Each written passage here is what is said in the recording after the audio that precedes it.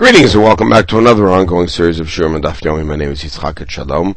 We're now in Masechet Shabbat of Ayin Zayin Amud Bet, near the bottom of the Amud, continuing with our analysis of the Shurim presented in the Mishnah at the beginning of the parak. Shemen K'dei Lasuch Ever Katan, so that the shear of oil is enough to put on a small limb. Amr Rabbi Yanai, Shemen K'dei Lasuch Ever Katan Shal Katan Ben Yomo. He says what it means is enough oil to put on the smallest limb of a newborn baby, which is a very small amount. Meitave, what's this challenge? Shemen K'dei Lasuch Ever Katan V'Katan Ben Yomo. Sounds like either a whole body of a newborn or a small limb of an adult. My love Ever Katan Gadol Gadol Shal Katan Ben Yomo. Isn't that what it means? They would answer, Lo, Hachi Kamar, Shemen K'dei Lasuch Ever Katan Shal Katan Ben Yomo. Combine the two statements, and it means exactly what we said, an Ever Katan of a newborn baby. So, Lema Katanoim, perhaps this is a Machloket Tanaim. Shemen K'dei Lasuch Ever Katan V'Katan Ben Yomo, Divrei Rabbi Shimon ben Elazar, which you just interpreted to mean that, and the Rabbi Yanai's Beit Midrash interpreted to mean what they said. Rabbi Natan Omer K'dei Lasuch Ever Katan sounds like the same thing. So, my Lav Bakim Palgi isn't there Machloket a small limb of a child, not of a ben yomo. A small limb of an adult, or a large limb of a child. But nobody would say then a newborn, small limb of a newborn. So everybody agrees that that's out, that's too small. Related to Rabbi Yanai, we reject Rabbi Yanai. The machloket is as follows: Shimon Elazar savar Ever Katan de Gadol, a small limb of an adult, Ever Gadol de Katan Ben Yomo, or a large limb of a newborn baby. They're the same shear. Natan savar Ever Katan de Gadol in like a pinky or something of an adult, yes, but Ever Gadol de Katan Ben Yomo, even a large limb of a newborn, is still too small. Low. So my Have'ala, after all this discussion, what's the halacha? We end up arriving at Rabbi Yanai's Beit Midrash's approach. Okay, Mayim, how about water? In order to put on an applicator to put something in the eye. So Abaye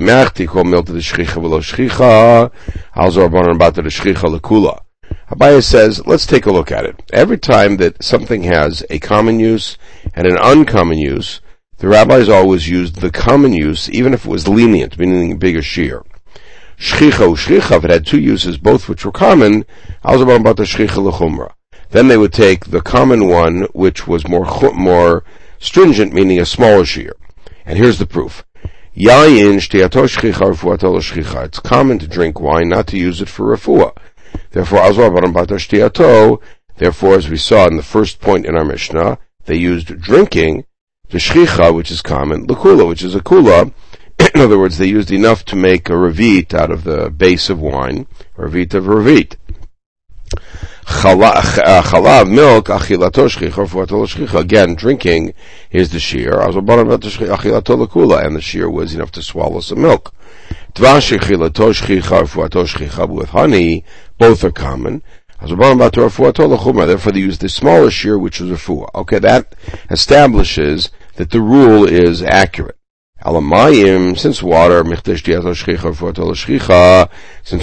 drinking water is common, but using it for therapy is not common, why did the Rabbanan give such a small shear of water being used for medicinal purposes? So Rabbi then answered, Begalil Ashanu, our Mishnah was taught in the Galil, where they drank wine, they didn't drink water. It could even be other places. Anything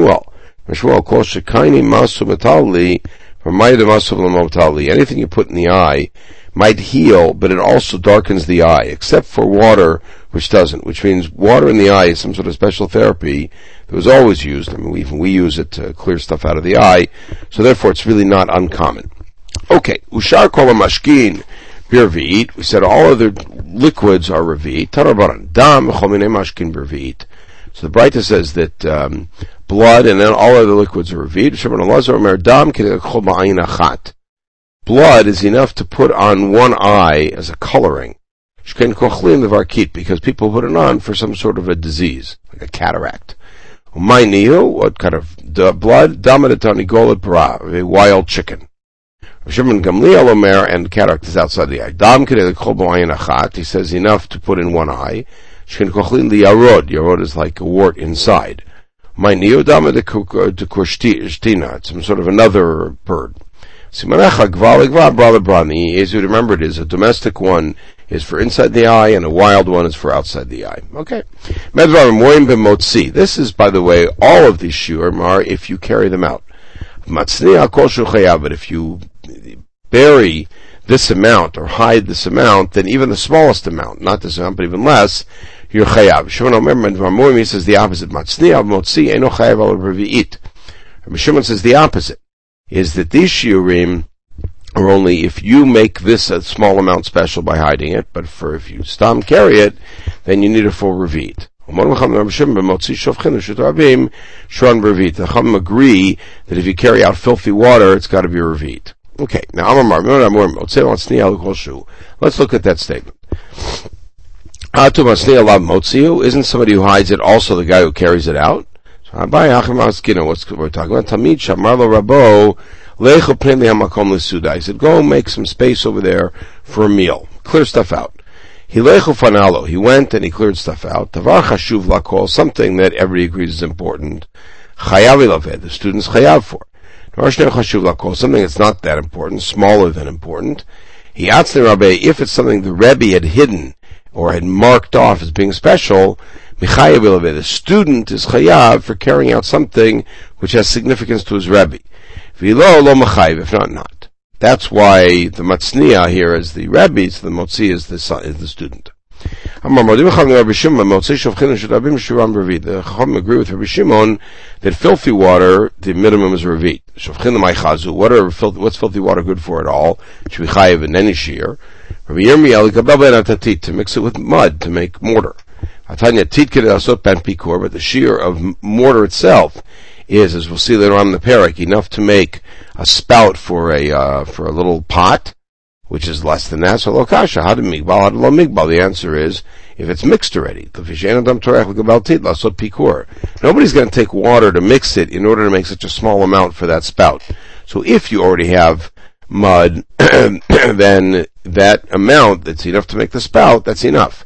But for water, it's got to be more than that, enough to mix in a revit of water to make more of this mortar.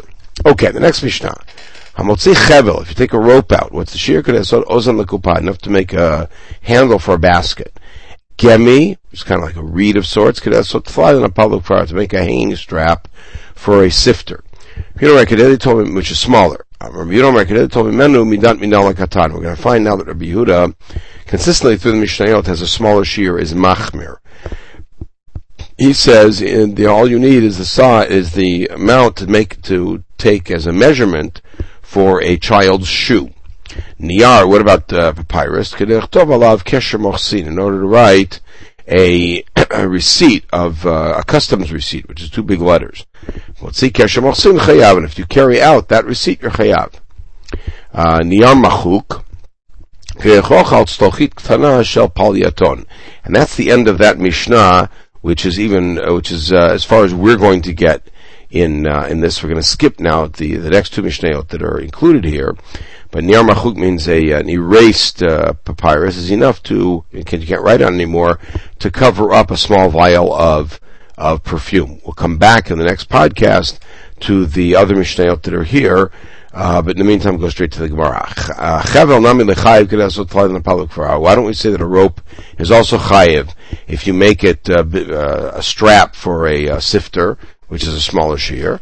The answer is Kevan the Charik Mana, since it's rough and it hurts the Kli, lo of the Inish. People don't make it for that. They use something smooth like a reed. Tanarbanan Hutzin, which are like sticks, it's like wicker or palm branches. Enough to make a handle for a wicker basket. Sieve, which is moss, Acherim Omrim, to put on a small mouth in order to sift out wine, to be like a sifter. Sieve. Revav, which is a suet, in order to put underneath a small little cake at the bottom. Kama shiura, what's the size? Kasela.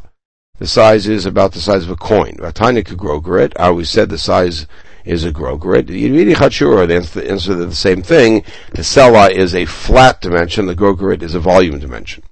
Mochin, what about down? Kedasot kadur ktana, to make a small little ball. Kama shuro, what's the size? Okay, it goes like a nut. Okay, we said niyar kesher mochsin. The size of a papyrus is in order to write kesher mochsin. Tana kama kesher mochsin. What is it? Shtei otiot, 2 big letters. Minu motzin niyar chalak yishmokatov shtei otiot chayam la patur. Here we have a brighter that says that papyrus is enough to write 2 letters, which would be even smaller. Rav Sheshet says that means those 2 big letters have a customs receipt. Rav Amar Shtei Otiyot Didan, our 2 letters, Uveit Achiza, our 2 letters plus something to hold on to, which is the Hainu Kesher Mochsin, which is the same size as 2 big letters. Meiteve, what's this challenge? Motzini are Machuk, Ushtar Parua, erased papyrus, or a star that's already been paid off, so it can't be written on anymore. So the question is, what's it worth? If the white part, the margin, has enough to write 2 letters, the whole thing is big enough to cover up that vial of perfume. So Shapir,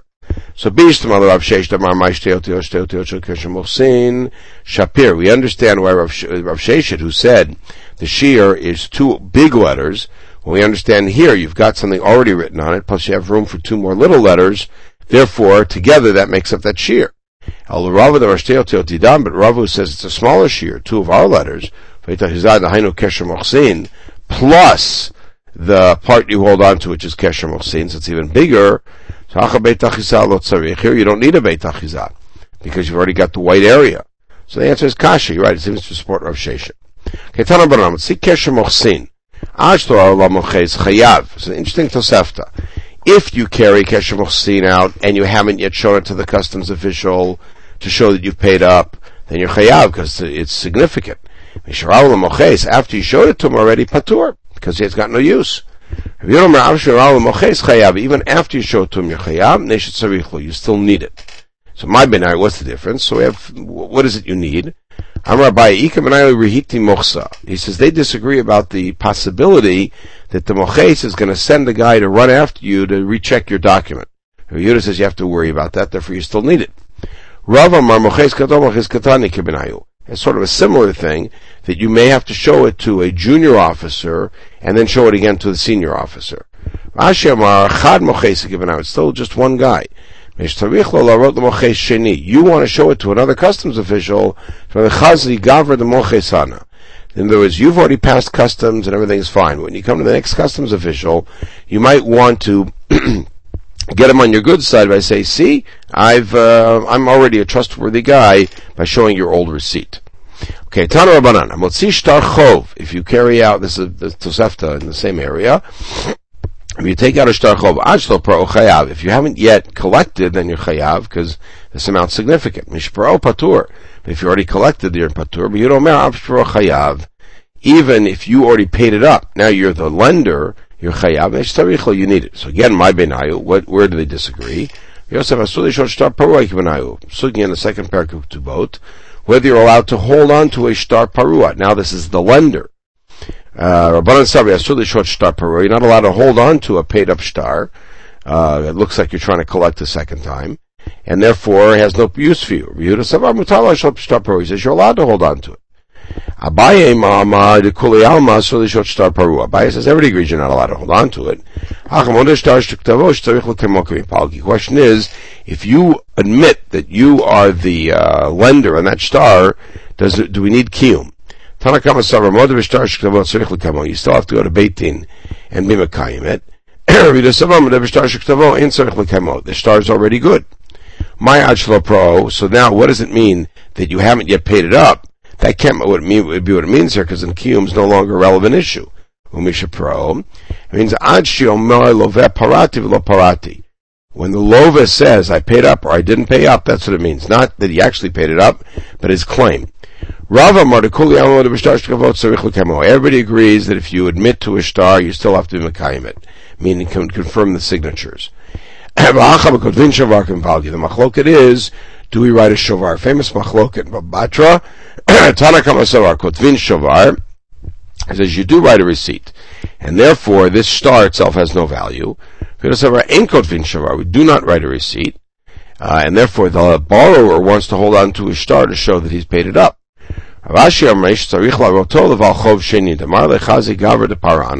He has something akin to what we saw in the previous one about the moches. The borrower wants to hold on to his shtar even after it's been paid up to show to the next guy he's going to borrow from. He says, see, I'm a trustworthy borrower. Here's a shtar of the last halva that I did where I paid it up, as you can see. Okay, we'll pause here. We'll go back to the next Mishnah that's in the previous group and then analyze the Gemara here starting on Ayin Tet Amud Aleph. In the meantime, everybody should have a wonderful day.